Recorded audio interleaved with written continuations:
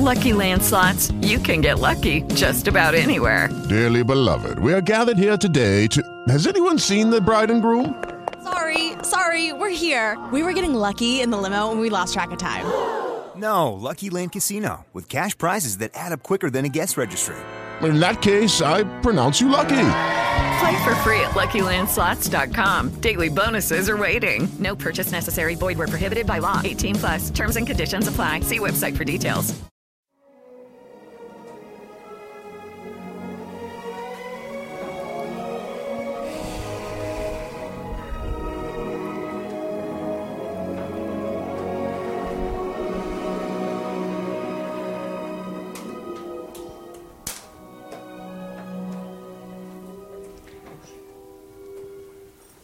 Dzisiaj rano otrzymałem telefon z Austrii, z Wiednia. Zostałem poproszony, żeby dokładnie o godzinie 10 powiedzieć jedno zdanie. Dziękuję za zdrowie i szczęście Basi.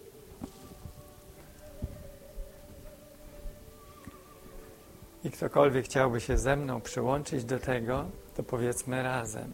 Dziękuję za zdrowie i szczęście Basi.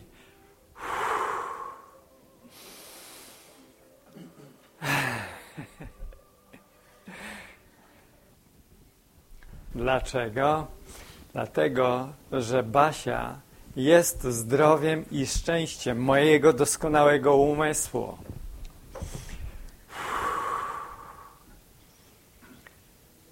Basia jest moim umysłem, jest doskonałym zdrowiem i doskonałym szczęściem i nigdy niczym innym nie mogła być, albowiem tym została stworzona. Cały żal i ból, jakiego doświadczaliśmy, było z powodu tego, że utożsamialiśmy ją z czymś, czym ona nie jest.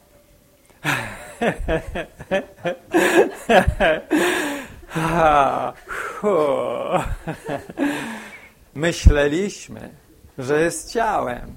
Myśleliśmy, że może być chorobą. Myśleliśmy, że może starzeć się i umrzeć. Lecz w tej oto chwili rozpoznaliśmy, że jest czystym umysłem, że jest szczęściem i zdrowiem samego Stwórcy, doskonałości, który tym właśnie jest. A więc jeszcze raz mówimy, dziękuję za zdrowie i szczęście Basi, ponieważ to jest prawdą. Dziękuję za to, co Bóg stworzył rzeczywistym.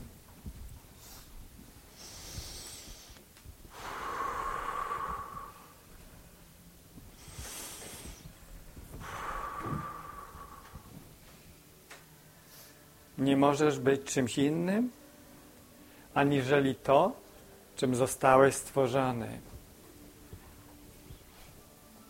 Nigdy nie możesz zmienić swojego stanu. Bóg jest duchem. Powiedzmy to razem. Bóg jest duchem. Bóg jest duchem.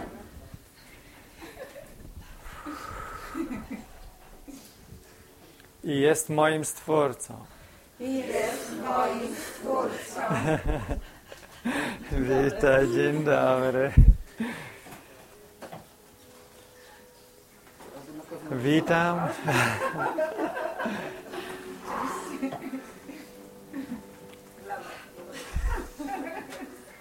Witam wspaniałych gości.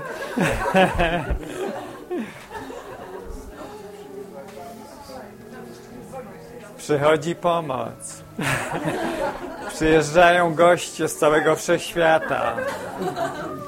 Po to, aby świętować i cieszyć się zdrowiem i szczęściem Basi. Która jest moim zdrowiem i moim szczęściem. Albowiem my podzielamy jedno zdrowie, podzielamy jedno szczęście, bowiem podzielamy jeden umysł.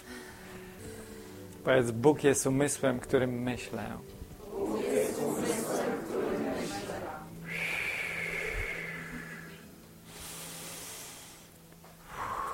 nie możesz zmienić swojego wiecznego stanu. To jest to, czym jesteś, czym zawsze byłeś i na wieki pozostaniesz. Nie możesz zmienić swojego wiecznego stanu. Jesteś duchem.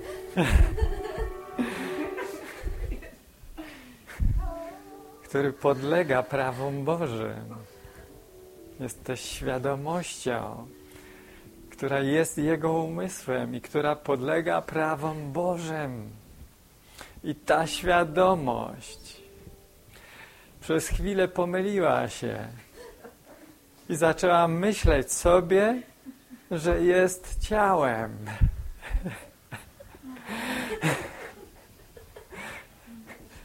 Pomyłkowe utożsamienie. Nawet myśląc, że jest ciałem, wciąż jest sobą.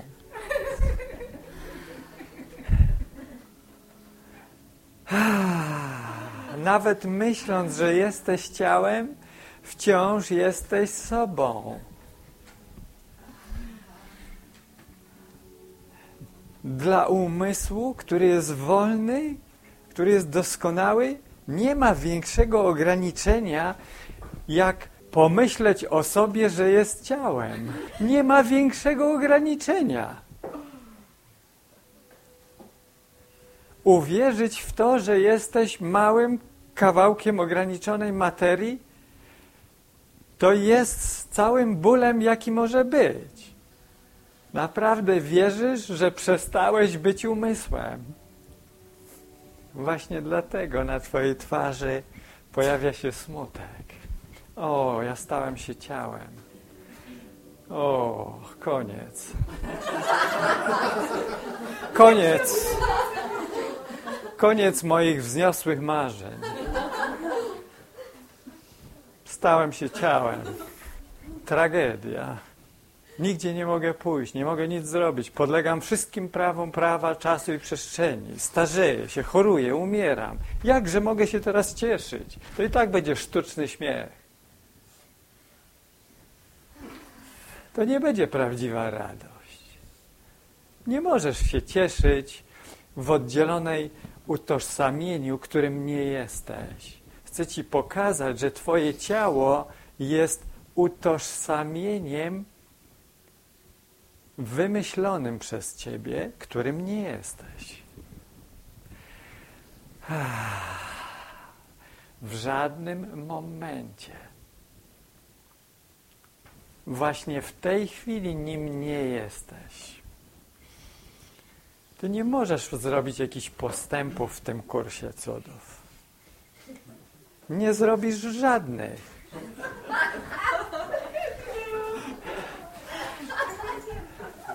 Albo już jesteś umysłem, albo nie.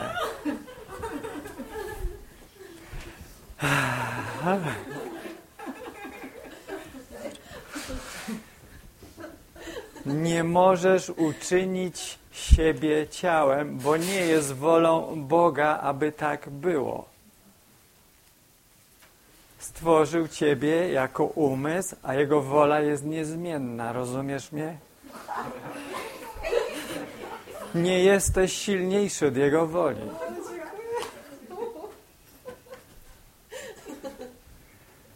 Powiedz, jestem w moim własnym utożsamieniu z ciałem. Jestem w moim własnym utożsamieniu z ciałem. Ale to utożsamienie nie jest mną. Ale to utożsamienie nie jest mną. Nadal jestem sobą. Nadal jestem sobą. Takim, jakim stworzył mnie Bóg. Takim, jakim stworzył mnie Bóg. Czy cieszysz się z tego? To jest twoja brama wyjścia stąd. Nigdy więcej utożsamiania się z czymś, czym nie jesteś. Słyszysz mnie?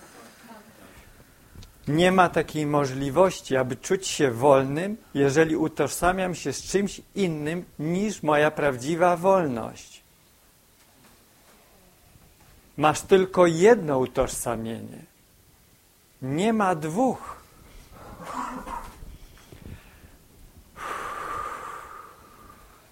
Powiedz, Bóg dał mi tylko jedną tożsamość.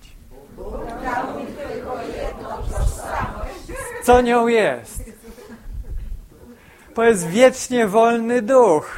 Wiecznie wolny duch. Wiecznie wolna świadomość. Wiecznie wolna świadomość. Tym właśnie jesteś. Zobacz, że w tej chwili jesteś obserwatorem, który patrzy, obserwuje świat, obserwuje swoje ciało. A więc obserwator jest kimś innym. Obserwator obserwuje i ma możliwość utożsamić się z tym, co widzi, lub nie.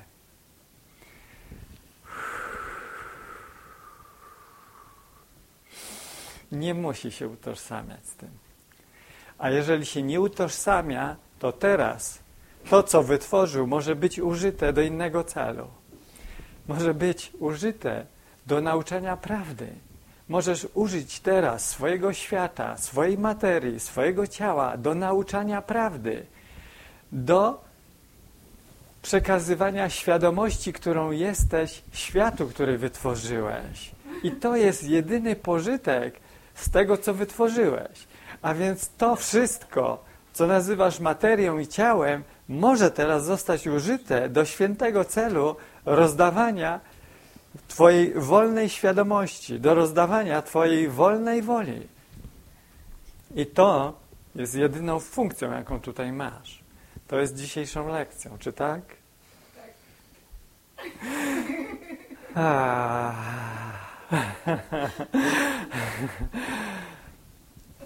A więc spróbuję dokończyć wczorajszą lekcję, którą wczoraj rozpocząłem, a dzisiaj ją dokończymy.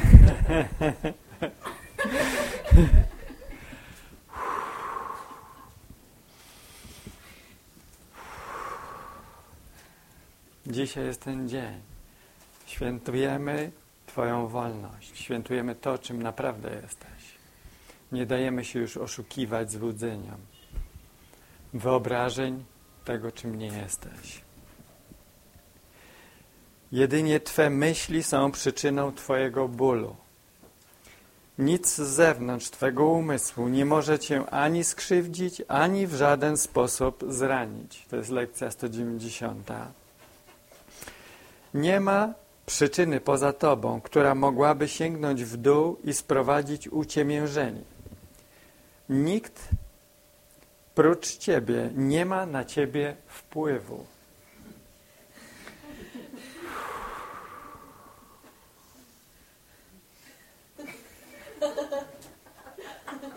Czy to odpowiada na wszystkie Twoje pytania?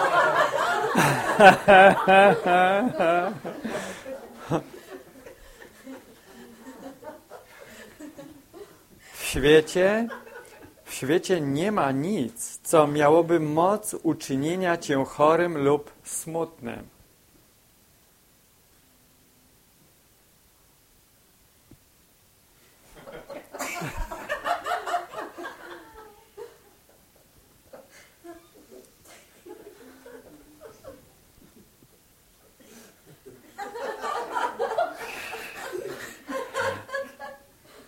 To Ty masz całą moc, by utożsamiać się z chorobą i światem lub nie.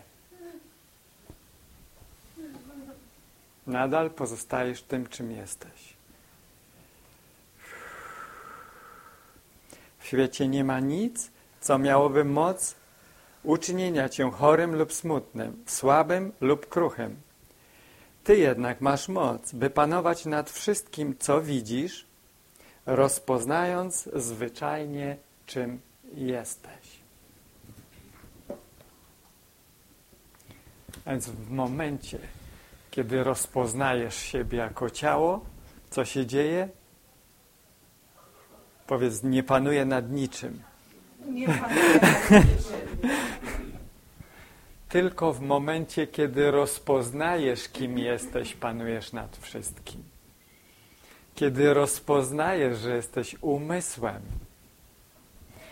w tym momencie wszystkie więzy, jakie do tej pory czułeś, że cię ograniczają, rozpuszczają się. Nic nie może więzić doskonałej wolności Syna Bożego.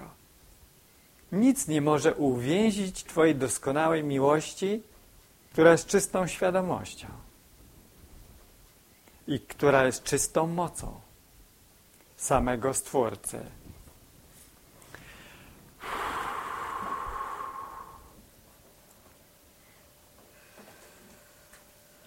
Gdy postrzeżesz nieszkodliwość tego wszystkiego, to przyjmie twoją świętą wolę jako swoją. Kiedy postrzeżesz, że świat w ogóle ci nie zagraża, że on w ogóle takiego nie ma zamiaru, żeby cię atakować.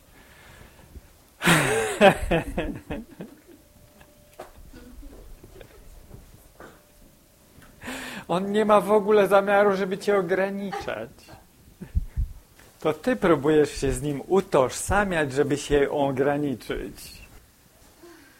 Gdy postrzeżesz nieszkodliwość tego wszystkiego, to przyjmie twoją świętą wolę jako swoją. I to, co było widziane jako zastraszające, stanie się teraz źródłem niewinności i świętości. Mój święty bracie, pomyśl o tym przez jakiś czas. Świat, który widzisz, nic nie czyni. Nie ma żadnych skutków.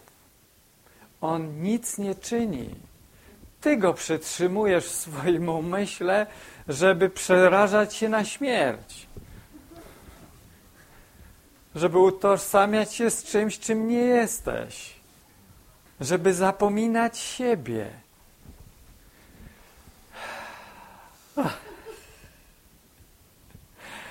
Żeby śnić to, czym nie jesteś.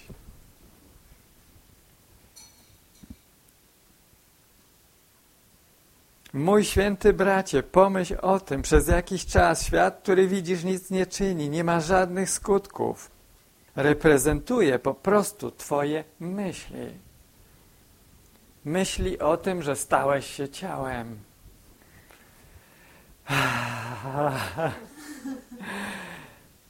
No tak, ja umysł już nie jestem dłużej umysłem, już jestem ciałem.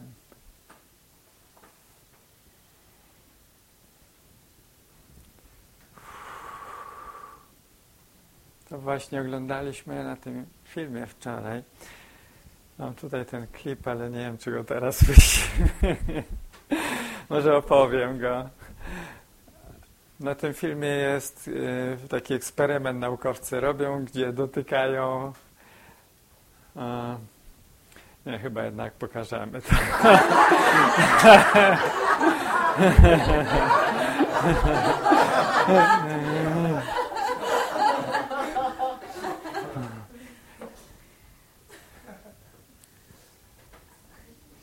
Ale może za chwilę.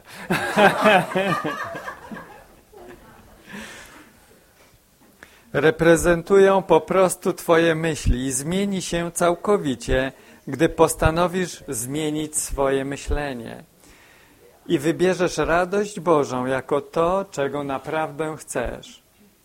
Twoje ja jest promienne w tej świętej radości, niezmienione, niezmieniające się i niezmienne na wieki wieków. Czyż odmówiłbyś kącikowi swego umysłu jego własnego dziedzictwa i zachowywał go jako szpital dla bólu, chorobliwe miejsce, do którego żywe istoty mogą ostatecznie przyjść, aby umrzeć? Świat może zdawać się przyczyną twojego bólu, tak samo jak i ciało może zdawać się przyczyną twojego bólu, a jednak nie jest. Przyczyną twojego bólu jest to, że postrzegasz siebie jako coś, co jest chore, co wiesz, że umrze i to jest bolesne, bo to nie jesteś ty. Przyczyną bólu jest to, że utożsamiasz się z czymś, czym nie jesteś i to boli. I musisz się tego nauczyć. Że jeżeli coś mnie boli, to nie jest mój umysł, to nie jestem ja.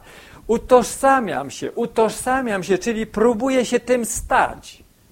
Próbuję się stać materią, próbuję się stać ciałem, próbuję się stać czymś, co się nie rusza, bo materia to jest idea czegoś, co jest statyczne, martwe, bez życia, czyli wolny umysł, który jest życiem, próbuje się zniszczyć, zamknąć, utożsamić ze śmiercią. I to próbujesz robić w swoim ludzkim utożsamieniu. Tym jest ciało, to jest twoja idea, spójrz na ciało. To jest tylko produkt tego, że czym myślisz, że jesteś.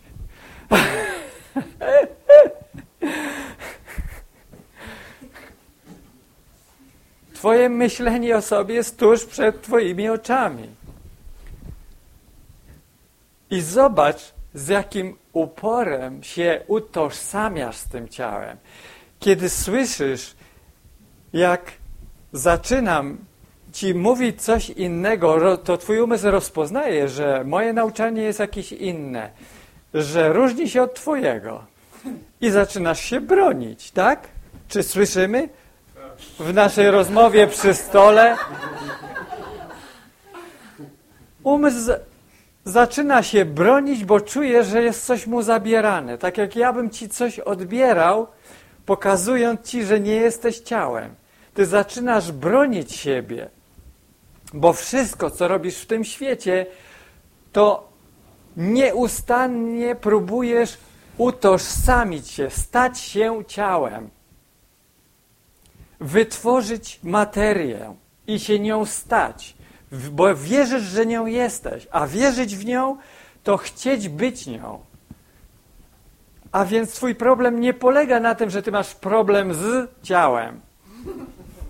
Twój problem polega na tym, że ty chcesz być ciałem.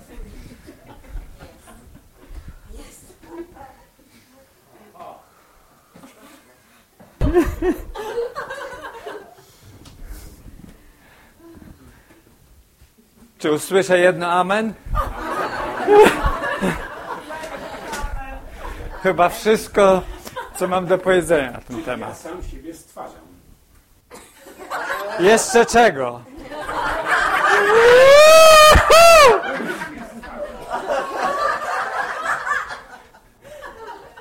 To jest czysta arogancja. Jest tylko jeden Stwórca. Zostałeś stworzony i nie masz nic do powiedzenia na temat tego, czym jesteś. Natomiast ty próbujesz stworzyć, wytworzyć wizerunek siebie, który nie jest tobą.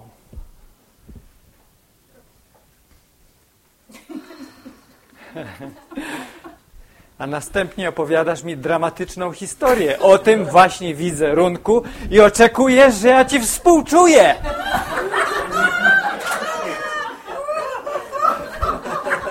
Nie mam zamiaru ci współczuć.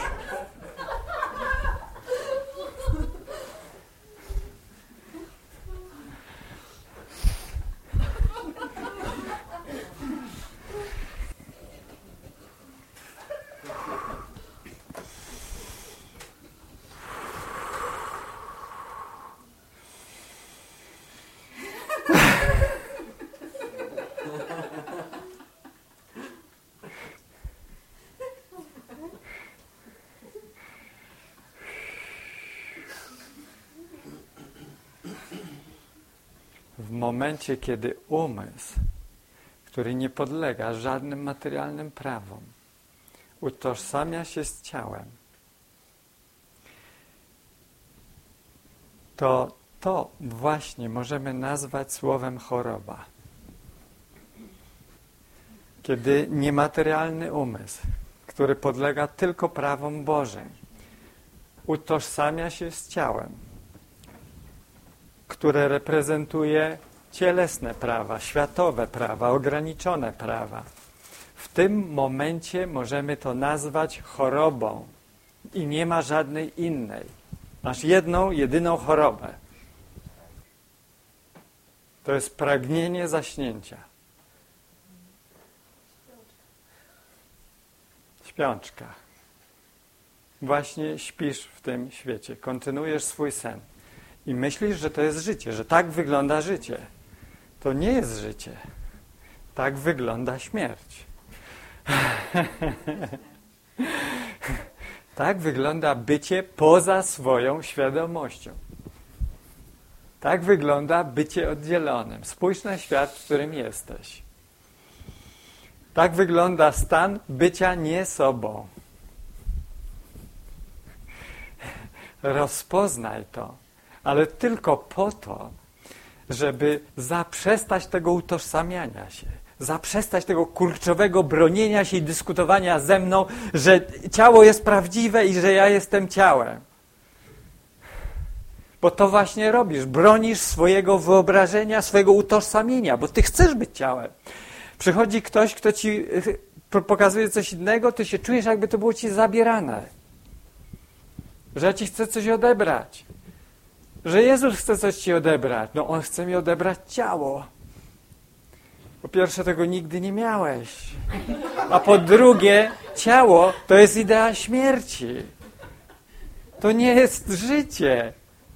Życie to jest świadomość, że jesteś umysłem, który jest totalnie wolny od praw ciała, od praw tego świata, który jest jednym z umysłem Bożym. Tym właśnie jesteś. I dzisiaj jest ten dzień, w którym świętujemy Twoje rozpoznanie tego.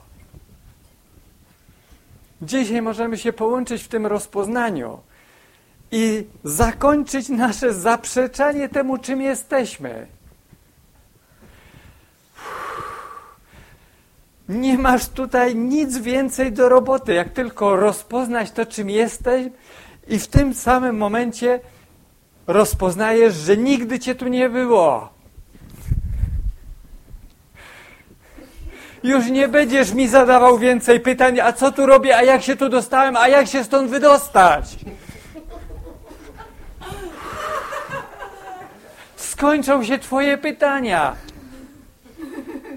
Albowiem odpowiedź na nie już została dana przez doskonałego Stwórcę, którego teraz uznajemy poprzez akt przyjęcia tego, czym jesteśmy. Uznajemy doskonałego Stwórcę, doskonałą świadomość, która jest w naszym umyśle, która nigdzie nie odeszła. Dlatego to jest trening, w którym rozpoznajesz prawdę, a nie wytwarzasz ją. To jest rozpoznanie tego, czym już jesteś. Czy to budzi cię z twojego snu?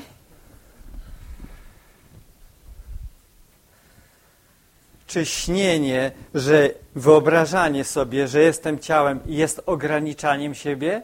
Tak. Jest to odrzucaniem własnej mocy. A jeżeli jest odrzucaniem mocy, to jest także odrzucaniem miłości, prawda? A więc to jest częścią ataku na samego siebie. A więc jesteś konfrontowany z tym, co robisz. Z własnym atakiem na samego siebie. A więc utożsamianie się z ciałem nie jest taką neutralną i miłą myślą, jaką myślałeś do tej pory, że jest. To się wydawało całkowicie neutralne. No co z tym złego, że ja jestem ciałem? Przecież...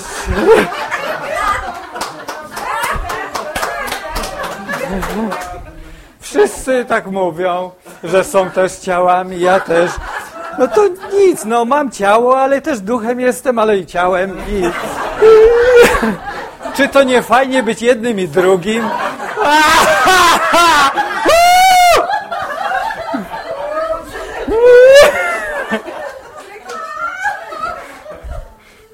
Super, masz dwie rzeczy zamiast jednej. I jednocześnie podzielony umysł.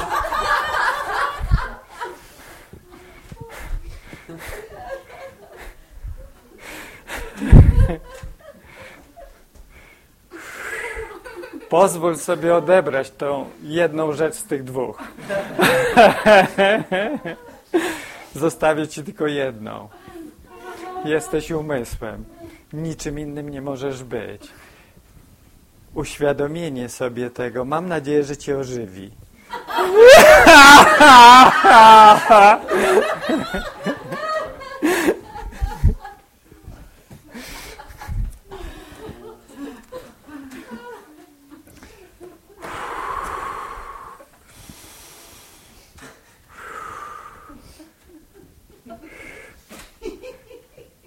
to jest jedynie trening w budzeniu, a nie w zmienianiu czegoś. Koniec ze zmianami. Niczego nie będziemy zmieniać. Po prostu rozpoznamy, czym jesteśmy i w ten sposób przestanie nam się wydawać, że tutaj jesteśmy.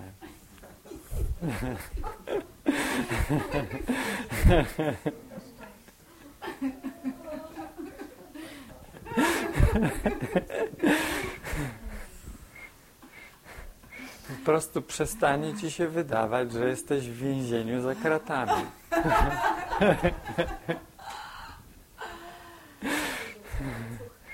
Tak jak budzisz się rano z pewnego koszmaru. Ojejku, dobrze, że to był sen. Wydawało mi się, że śnię, że siedzę w więzieniu.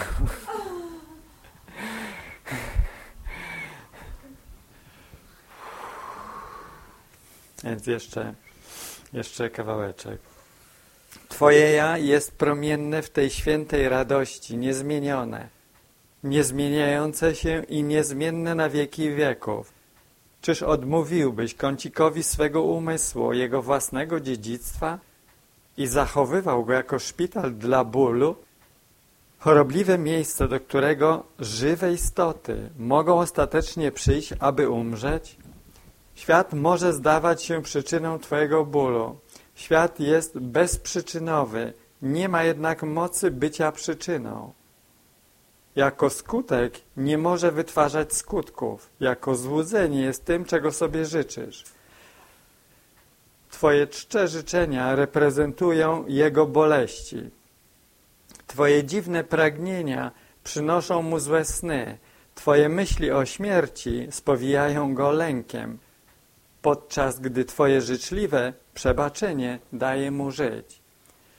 Ból jest myślą o złu. A więc, co to jest zło? Powiedz, to jest myśl, że jestem czymś innym niż jestem.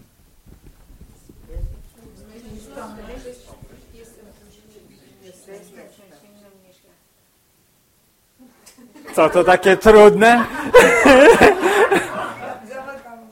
Tym jest właśnie zło. Jeżeli myślisz, że jesteś kimś innym niż jesteś, to to jest złem.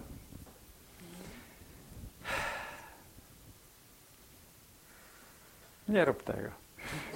To jest złe. Zaakceptuj siebie takim, jakim jesteś. Zaakceptuj siebie jako świadomość. Ból jest myślą o złu, przybierającą formę i czyniącą spustoszenie w twym świętym umyśle. Więc twoje myślenie o tym, że jesteś jakiś inny aniżeli jesteś, czyni spustoszenie w twoim umyśle. Jest przyczyną twojego bólu, twojej choroby. To jest żadnego innego problemu nigdy nie miałeś. To było całym bólem, jaki był. Ból jest okupem, który chętnie zapłaciłeś, aby nie być wolnym. W bólu odmówiono Bogu Syna, którego On kocha. W bólu lęk staje się triumfować nad miłością, a czas zastępować wieczność i niebo. Świat zaś staje się okrutnym i gorzkim miejscem, w którym panuje żal, a drobne radości ustępują wobec nawału brutalnego bólu, czekającego na to, by poprzez nieszczęście położyć kres wszelkiej radości. Złóż swą oręż i przyjdź bez obrony do spokojnego miejsca, w którym pokój nieba nareszcie zachowuje wszystko w ciszy. Złóż wszystkie myśli o niebezpieczeństwie i lęku. Złóż wszystkie myśli o niebezpieczeństwie i lęku. One nie pchają się do twojego umysłu. To twoja chęć utożsamiania się z nimi zatrzymuje je. Złóż wszystkie myśli o niebezpieczeństwie i lęku. Nie pozwól, by wszedł z tobą jakikolwiek atak. Złóż okrutny miecz osądu, który trzymasz na swoim gardle i porzuć druzgocące napaści, którymi starasz się skrywać swą świętość. Tu zrozumiesz, że nie ma bólu. Tu należy do ciebie radość Boża. Oto ten dzień, w którym dane ci jest pojąć lekcję, która zawiera całą moc zbawienia. Oto ona. Ból jest złudzeniem. Radość jest rzeczywistością.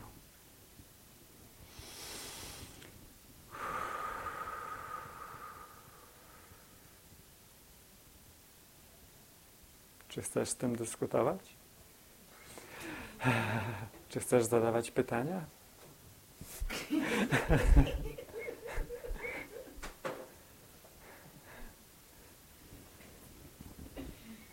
Ból jest złudzeniem.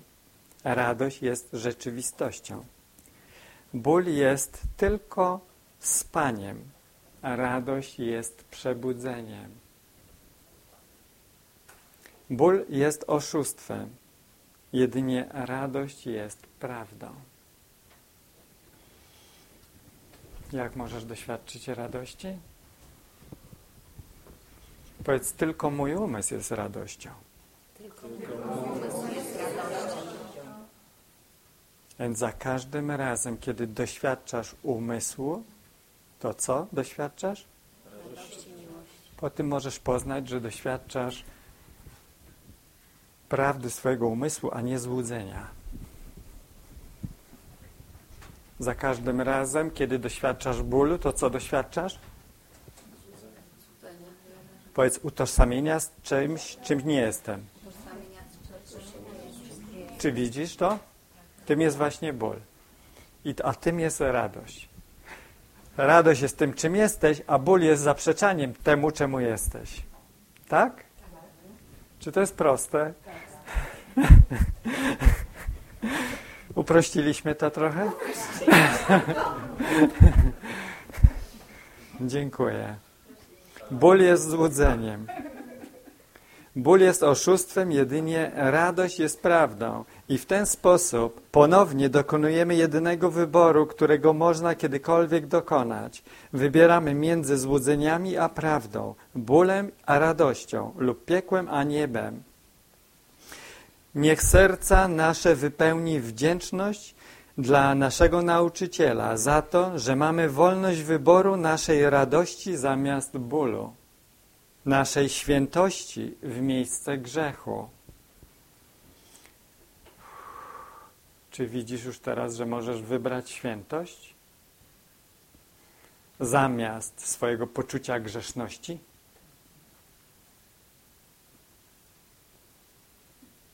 Czy widzisz to, że masz możliwość wyboru? Chyba że chcesz się nadal utożsamiać z poczuciem grzeszności, rozumiesz? No, to dobrze.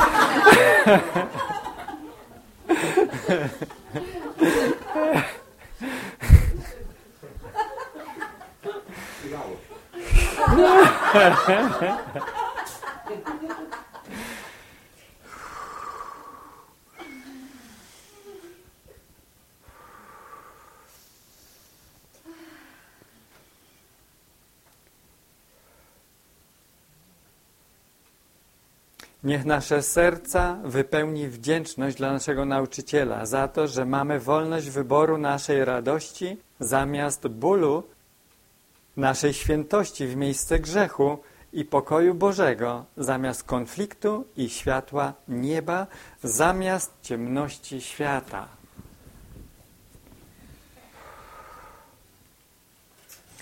Masz wolny wybór w każdym momencie, żeby wrócić do świadomości swojej doskonałej wolności, gdyż ona jest tym, czym jest twój umysł, i masz wolność, żeby nie wracać, żeby zostać ciałem, żeby się utożsamiać z ciałem, bo nigdy nie możesz być ciałem.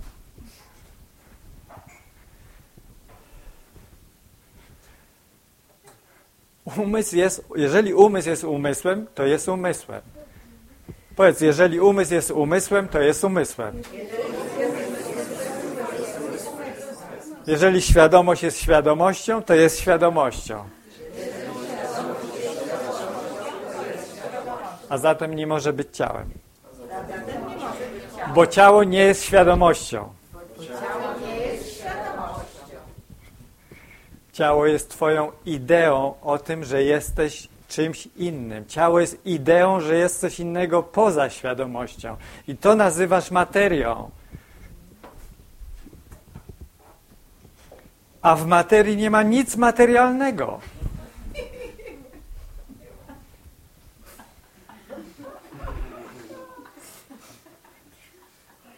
W materii nie ma nawet odrobiny materii.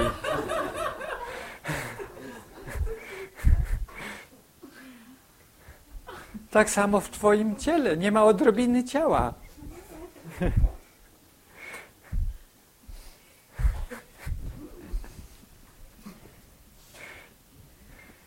Nie ma nic bardziej duchowego niż materia.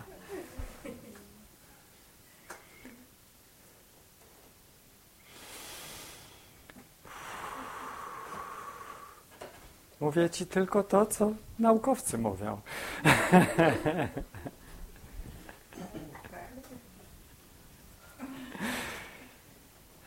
Wow. Ty próbujesz uczynić materię materią. Próbujesz ją zmaterializować i mówisz, kurde, jeszcze trochę mi się uda. Ja ci powiem, lepiej, żeby ci się nie udało.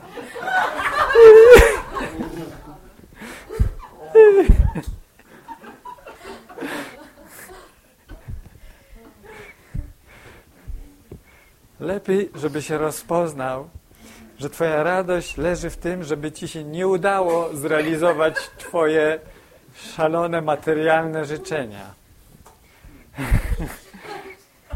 Utożsamienia się z czymś, co nie jest duchem, czyli nie jest wieczną, żywą radością. Utożsam się z tym, co jest wieczne w tobie. Utożsam się z tym, co jest czystą radością w tobie. Powiedz, dlaczego miałbym się utożsamiać z czymkolwiek innym? Dlaczego miałbym się utożsamiać z czymkolwiek innym? Czy aż tak bardzo jestem obłąkany?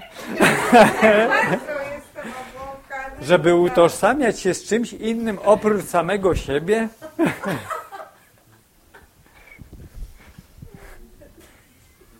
Czy zaczynasz widzieć, że ten kurs cudów nie chce ci niczego odebrać? Że ci chce dać tylko to, co ty odrzuciłeś? Czy chcesz przyjąć swoją wieczną świadomość? Na pewno?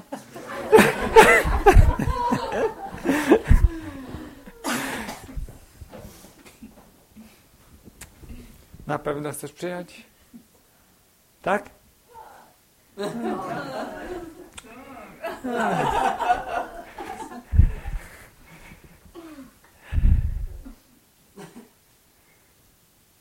Twój wybór. Zawsze jest to twój wybór. Cokolwiek wybierzesz, na pewno będzie to dobre dla ciebie, bo to jest doświadczenie, którego chcesz doświadczyć. Nie ma nic złego w tym, żeby doświadczyć siebie przez chwilę jako ciało. Nie ma nic złego, żeby przez chwilę doświadczyć siebie jako bólu. Jest okej. Musisz wypróbować wszystko, nie?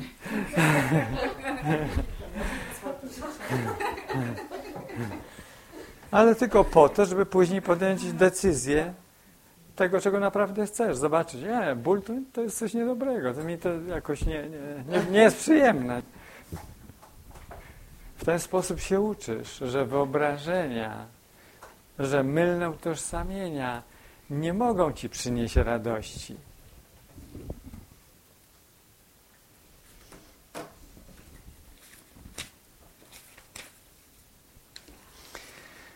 Jeszcze fragment z lekcji 192, czyli dzisiejszej,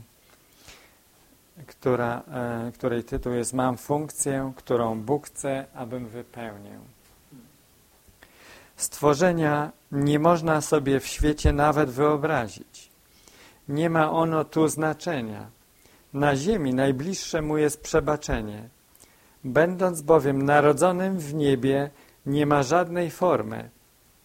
Lecz Bóg stworzył tego, który ma moc tłumaczenia całkowitej bezforemności na formę. To, co On wytwarza, jest z nami, ale tak bliskimi przebudzenia, że światło dnia już w nich jaśnieje, a otwierające się właśnie oczy spoglądają na radosne widoki zawarte w tym, co one ofiarowują. Przebaczenie łagodnie spogląda na wszystko, co jest nieznane w niebie. Widzi, jak to znika. To, co jest nieznane w niebie, musi zniknąć. Jeżeli ja nie będę się upierał, że to jest prawdziwe, czyli nie będę chciał, aby to trwało. Gdyż jeżeli coś nazywam prawdziwym, to oznacza to, że chcę, aby to trwało. Jeżeli nie chcę, aby piekło trwało dla mnie, to nie będę go już dłużej nazywał prawdziwym. I nie będę używał słowa rzeczywiste w stosunku do niego.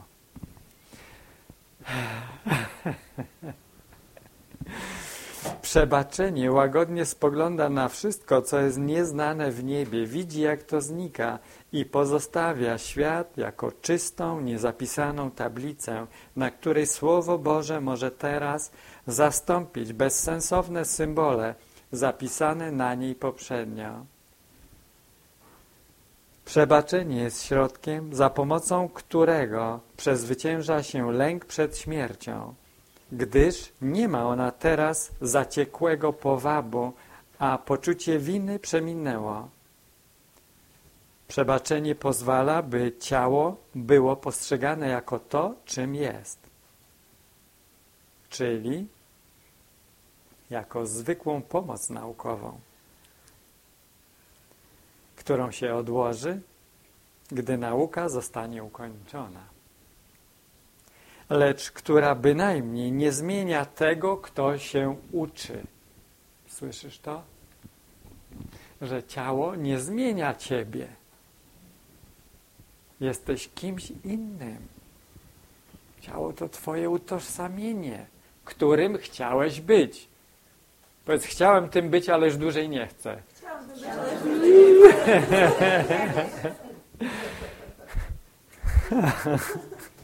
Gdyż rozpoznaję ograniczenie tego. Przebaczenie pozwala, by ciało było postrzegane jako to, czym jest, czyli jako zwykłą pomoc naukową, którą się odłoży, gdy nauka zostanie ukończona, lecz która bynajmniej nie zmienia tego, kto się uczy. Umysł bez ciała nie może popełniać błędów. Powiedzmy to razem. Umysł bez ciała nie może popełniać błędów.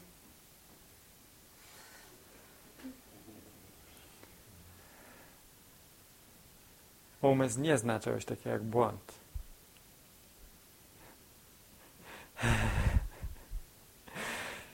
Ale kiedy utożsamia się z ciałem, to już jest błędem.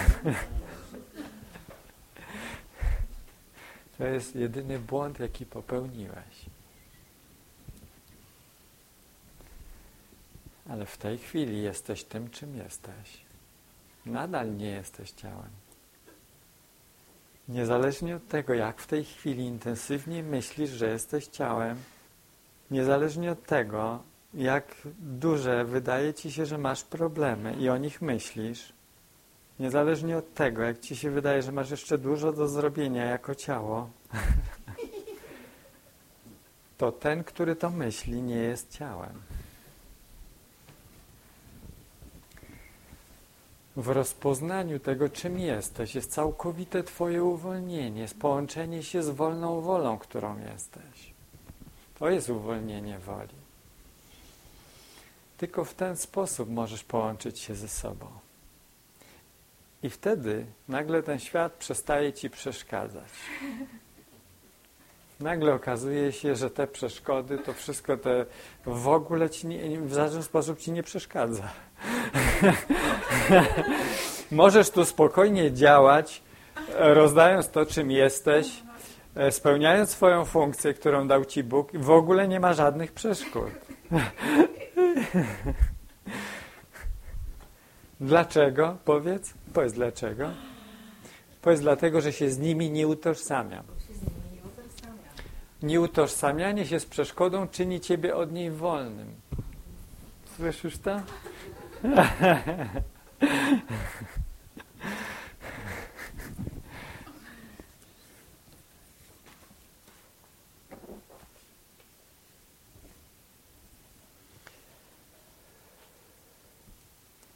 Umysł bez ciała nie może popełniać błędów, nie może myśleć, że umrze, ani być łupem bezlitosnego ataku.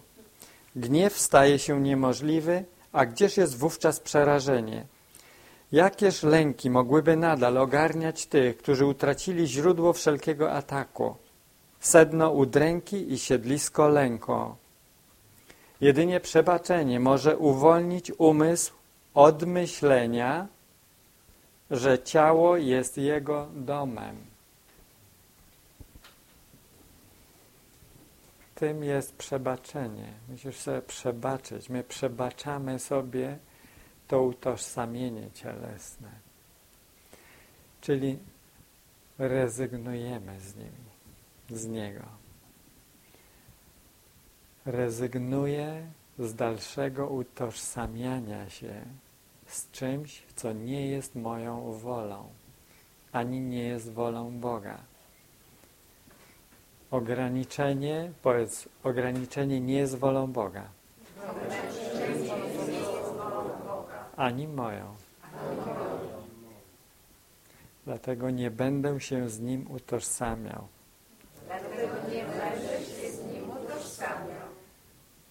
Tak, to nie jest moja wola, aby utożsamiać się z ograniczeniem. Zobacz, że jesteś wolny. Tak jak tutaj siedzisz. W tej chwili cała władza jest w twoich rękach. Teraz wychodząc z tego pomieszczenia, zdaj sobie sprawę, że masz wolność utożsamiania się lub nieutożsamiania się z ograniczeniem. Masz wolność, żeby się utożsamić ze sobą lub wolność utożsamienia się z czymś, co tobą nie jest.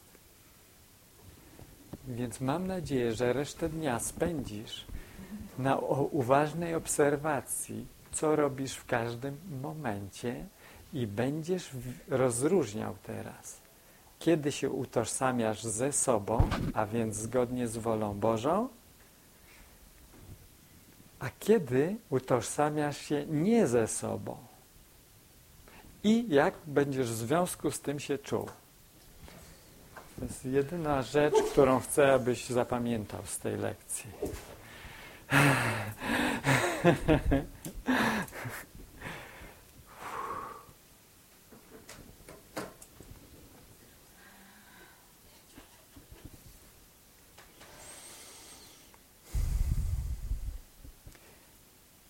Jedynie przebaczenie może uwolnić umysł od myślenia, że ciało jest jego domem.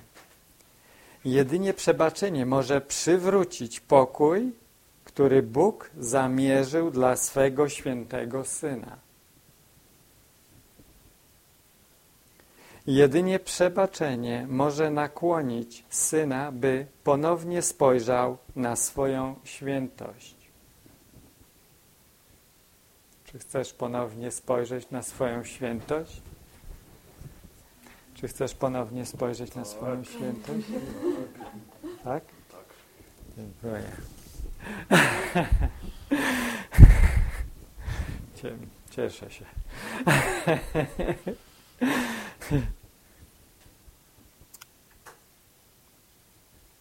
Gdy gniew przeminie, zaiste postrzeżesz, że nie proszono cię o żadne poświęcenie w zamian za wizję Chrystusa i dar widzenia, a jedynie ból został usunięty z chorego i udręczonego umysłu. Czyż jest to niepożądane? Żeby usunąć twój ból i twoje udręczenie? Czy tego należy się lękać? Czy właśnie dlatego się obawiasz, żebym ci nie odebrał twoich wyobrażeń? Czy też powinno się wyczekiwać z nadzieją, napotykać to z wdzięcznością i radośnie przyjmować? Stanowimy jedność i dlatego nie rezygnujemy z niczego. Wszystko natomiast zaprawdę zostało nam dane przez Boga. Potrzebujemy jednak przebaczenia, aby postrzec, że tak jest. Bez Jego życzliwego światła błądzimy w ciemności po omacku, posługując się rozumem jedynie po to, by uzasadniać naszą wściekłość i nasz atak. Czy do tego właśnie używasz swojego rozumu? By uzasadniać to, że jesteś ograniczony w ciele i narzekać na to? Nasze pojmowanie jest tak ograniczone, że to, o czym myślimy, że to pojmujemy, jest jedynie zamętem zrodzonym z błędu. Jesteśmy zagubieni w oparach zmiennych snów i zastraszających myśli z oczami mocno zaciśniętymi przed światłem, a umysłami zaangażowanymi w wielbienie tego, czego nie ma. Jak może być przeciwieństwo ciebie? Ty wielbisz coś, czego nawet nie ma. Bóg nie stworzył jakiegoś bliźniaka ciebie. Jeden w duchu, a drugi gdzieś poza nim.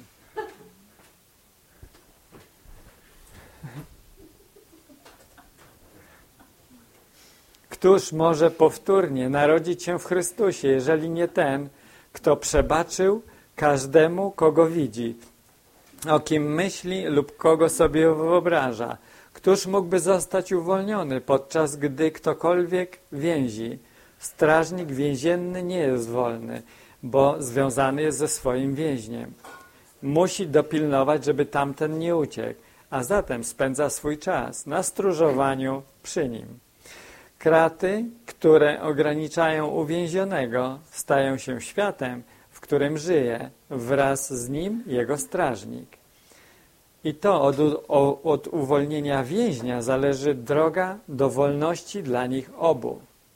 Z tego powodu nie czyń z nikogo więźnia, wyzwalaj zamiast związywać, gdyż w ten sposób sam zostaniesz uwolniony. Droga jest prosta. Za każdym razem, gdy czujesz ukłucie gniewu, uprzytomnij sobie, że trzymasz miecz nad własną głową i on albo opadnie, albo zostanie odwrócony, zależnie od tego, czy postanawiasz być potępionym, czy wolnym. Tak oto każdy, kto zdaje się kusić cię do gniewu, reprezentuje twego Zbawiciela z murów więziennych śmierci. Zatem zamiast bólu dłużny mu jesteś podziękowania. Bądź dziś miłosierny, Syn Boży zasługuje na Twe miłosierdzie. To On prosi, byś przyjął teraz drogę do wolności. Nie odmawiaj Mu. Miłość Jego Ojca do Niego należy do Ciebie. Twą funkcją tu na ziemi jest Mu jedynie przebaczyć, byś mógł przyjąć Go z powrotem jako swoją tożsamość.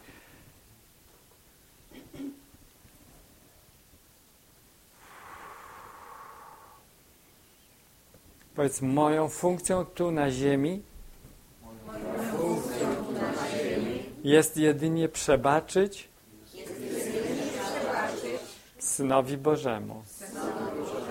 A kim jest Syn Boży? Twoją doskonałością.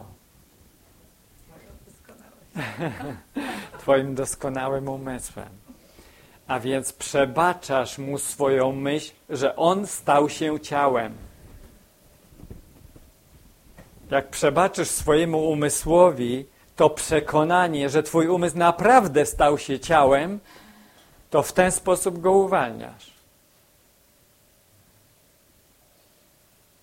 A dopóki myślisz, że ktokolwiek jest ciałem, to jednocześnie nie uwalniam swojego własnego umysłu. Ta idea spowoduje, że będę się zachowywał tak, jak gdyby. Tak jak gdyby to było materią. Jak gdyby. A w ogóle już nie zwracam na to, co jest duchem. Słucham innego głosu w sobie. Już nie słucham serca. Słucham swoich myśli. I w ten sposób tworzę oddzielenie w moim umyśle. A więc twoją funkcją tu na ziemi jest jedynie przebaczyć Synowi Bożemu, abyś mógł przyjąć Go z powrotem jako swoją tożsamość. Czyli z czym możesz się utożsamić. O ileż lepiej jest utożsamić się z tym, czym zostałeś stworzony. Powiedz, tym jest uzdrowienie. Ze wszelkich moich kłopotów.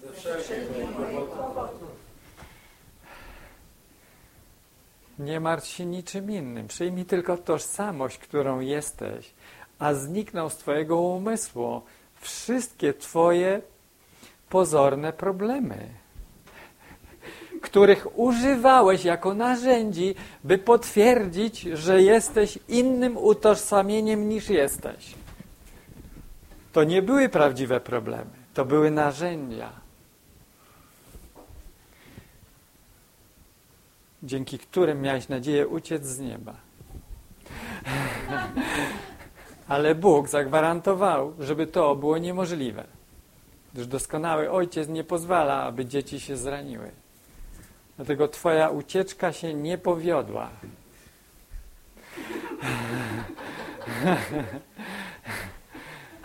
I właśnie tu przypominamy sobie o tym, że nie udało ci się uciec od twojego pełnego umysłu. Nie udało ci się opuścić Boga. Nie udało ci się utracić niewinności. Albowiem niewinność jest prawem Bożym. Jest niezmienna na wieki. Zostało ci to dane i nigdy nie było odbierane. I nigdy nie będzie. Albowiem to, co Bóg daje, tego nie odbiera. Skoro raz się dokonało, to się dokonało. Jesteś tym. Możesz powiedzieć tylko dziękuję. Dziękuję. Tak, dziękuję. Dziękuję za przyjmowanie twojego dziedzictwa. Za przyjmowanie dziedzictwa twojego umysłu, które zostało ci dane spoza czasu.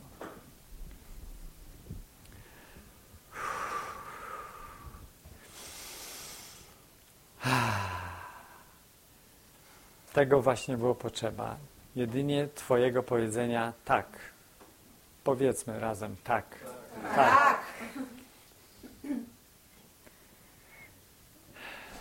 Powiedz tak, zgadzam się, by być sobą. Tak, zgadzam się, by być sobą. Takim, jakim zostałem stworzony. Takim, jakim zostałem stworzony. Amen. Dziękuję. Teraz obejrzymy pół godziny wideo Mistrza Nauczyciela, drugą część.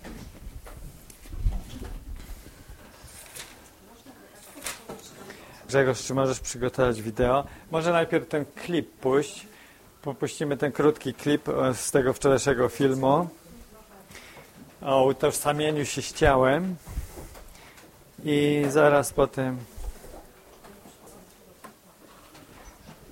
jeszcze przeczytam taki fragment, który będzie na wideo. W twojej determinacji, by kochać Boga, robisz wszystko, co w twojej mocy, by pozostać oddzielnym, Byliśmy przerażeni na śmierć akceptacją i uznaniem bezkompromisowej prostoty nauczania kursu cudów. Byliśmy martwi, a teraz ożywamy z przerażenia. Ceniliśmy śmierć i baliśmy się życia. Jest to rozpad Twojego pojęcia o sobie. Światło zostało już w Ciebie włączone, mimo że się temu opierasz, nie chcąc ustąpić.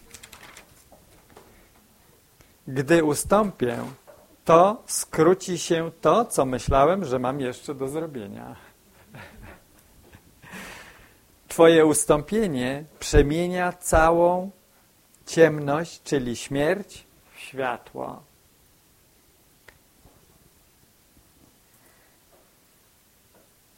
Rezygnując z idei umierania, pozwalasz sobie być miłością. A więc obejrzyjmy ten krótki film i następnie obejrzymy...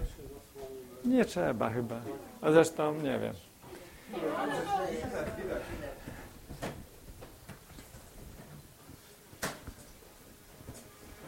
O, daj głos.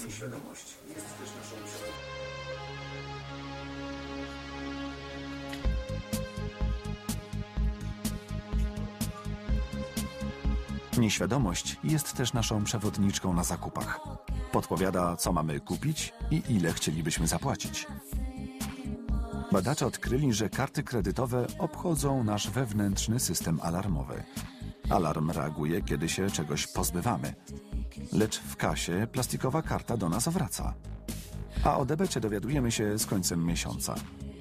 Do tego czasu tkwimy w błogiej iluzji, że na przecenie zaoszczędziliśmy.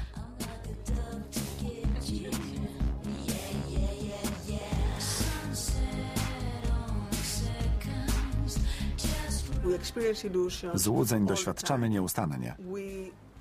Nigdy, albo prawie nigdy, nie udaje nam się idealnie dopasować percepcji do rzeczywistości. Dlatego w pewnym sensie wszystko, bądź prawie wszystko, co postrzegamy, jest iluzją. Henryk z Instytutu Karolinska w Sztokholmie. Szwedzki neurolog dowiódł, że nasz znakomity automat w mózgu udaje się zwieść.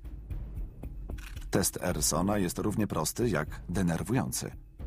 Osoby badane mają przed oczyma trójwymiarowe obrazy z kamery umieszczonej za nimi. Erson dotyka badanych, wykonując w tym samym rytmie ruchy do kamery.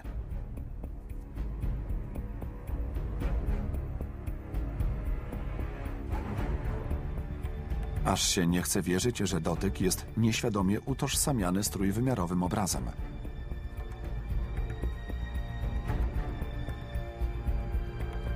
Choć uczestnicy testu wiedzą, że chodzi o złudzenie, a wrażenia nie sposób zatrzeć.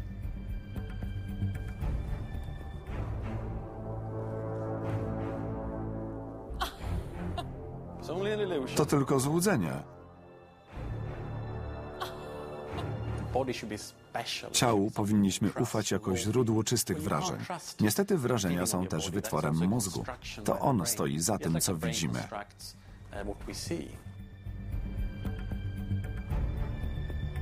Modyfikując nieco warunki testu, można pójść krok dalej. Współpracownica Henryka Ersona, Waleria Petkowa, przyczepiła kamerę do manekina. Eksperyment zakłada, że ciało męskiej kukły kobieta będzie traktować jak swoje, widząc jedynie jej obraz.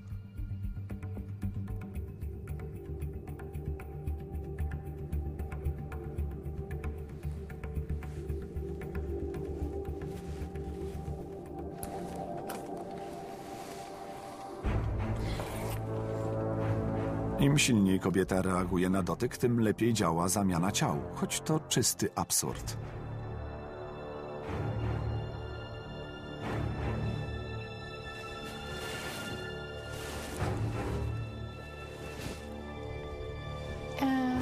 Jakie wrażenia? Było nieprzyjemnie? Owszem. Miałam 100% pewność, że to moje ciało i że chce mnie pani zranić. Zrobimy przerwę. Tych złudzeń nie można wyrzucić z głowy. Widzimy kukłę, która nie przypomina człowieka, a mimo to, kiedy dostrzegamy, że jest ona dotykana i jednocześnie sami czujemy dotyk, obydwa bodźce nasz mózg zlewa w jeden. I wyrokuje: to musi być moje ciało. Choć manekin nas nie przypomina i stoi obok. Ale jeśli coś widzimy i jednocześnie czujemy dotyk, mózg przesądza: tak, to moje ciało.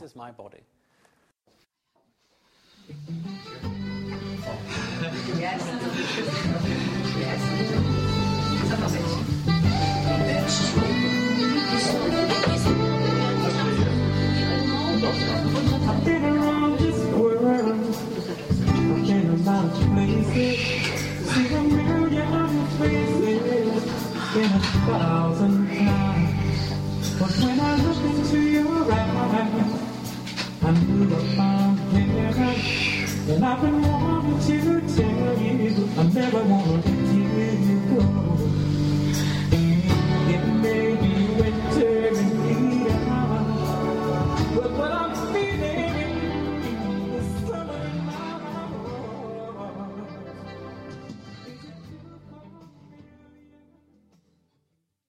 With the Lucky Land Slots, you can get lucky just about anywhere. This is your captain speaking. We've got clear runway and the weather's fine, but we're just going to circle up here a while and get lucky. No, nothing like that. It's just these cash prizes add up quick. So I suggest you sit back, keep your tray table upright, and start getting lucky.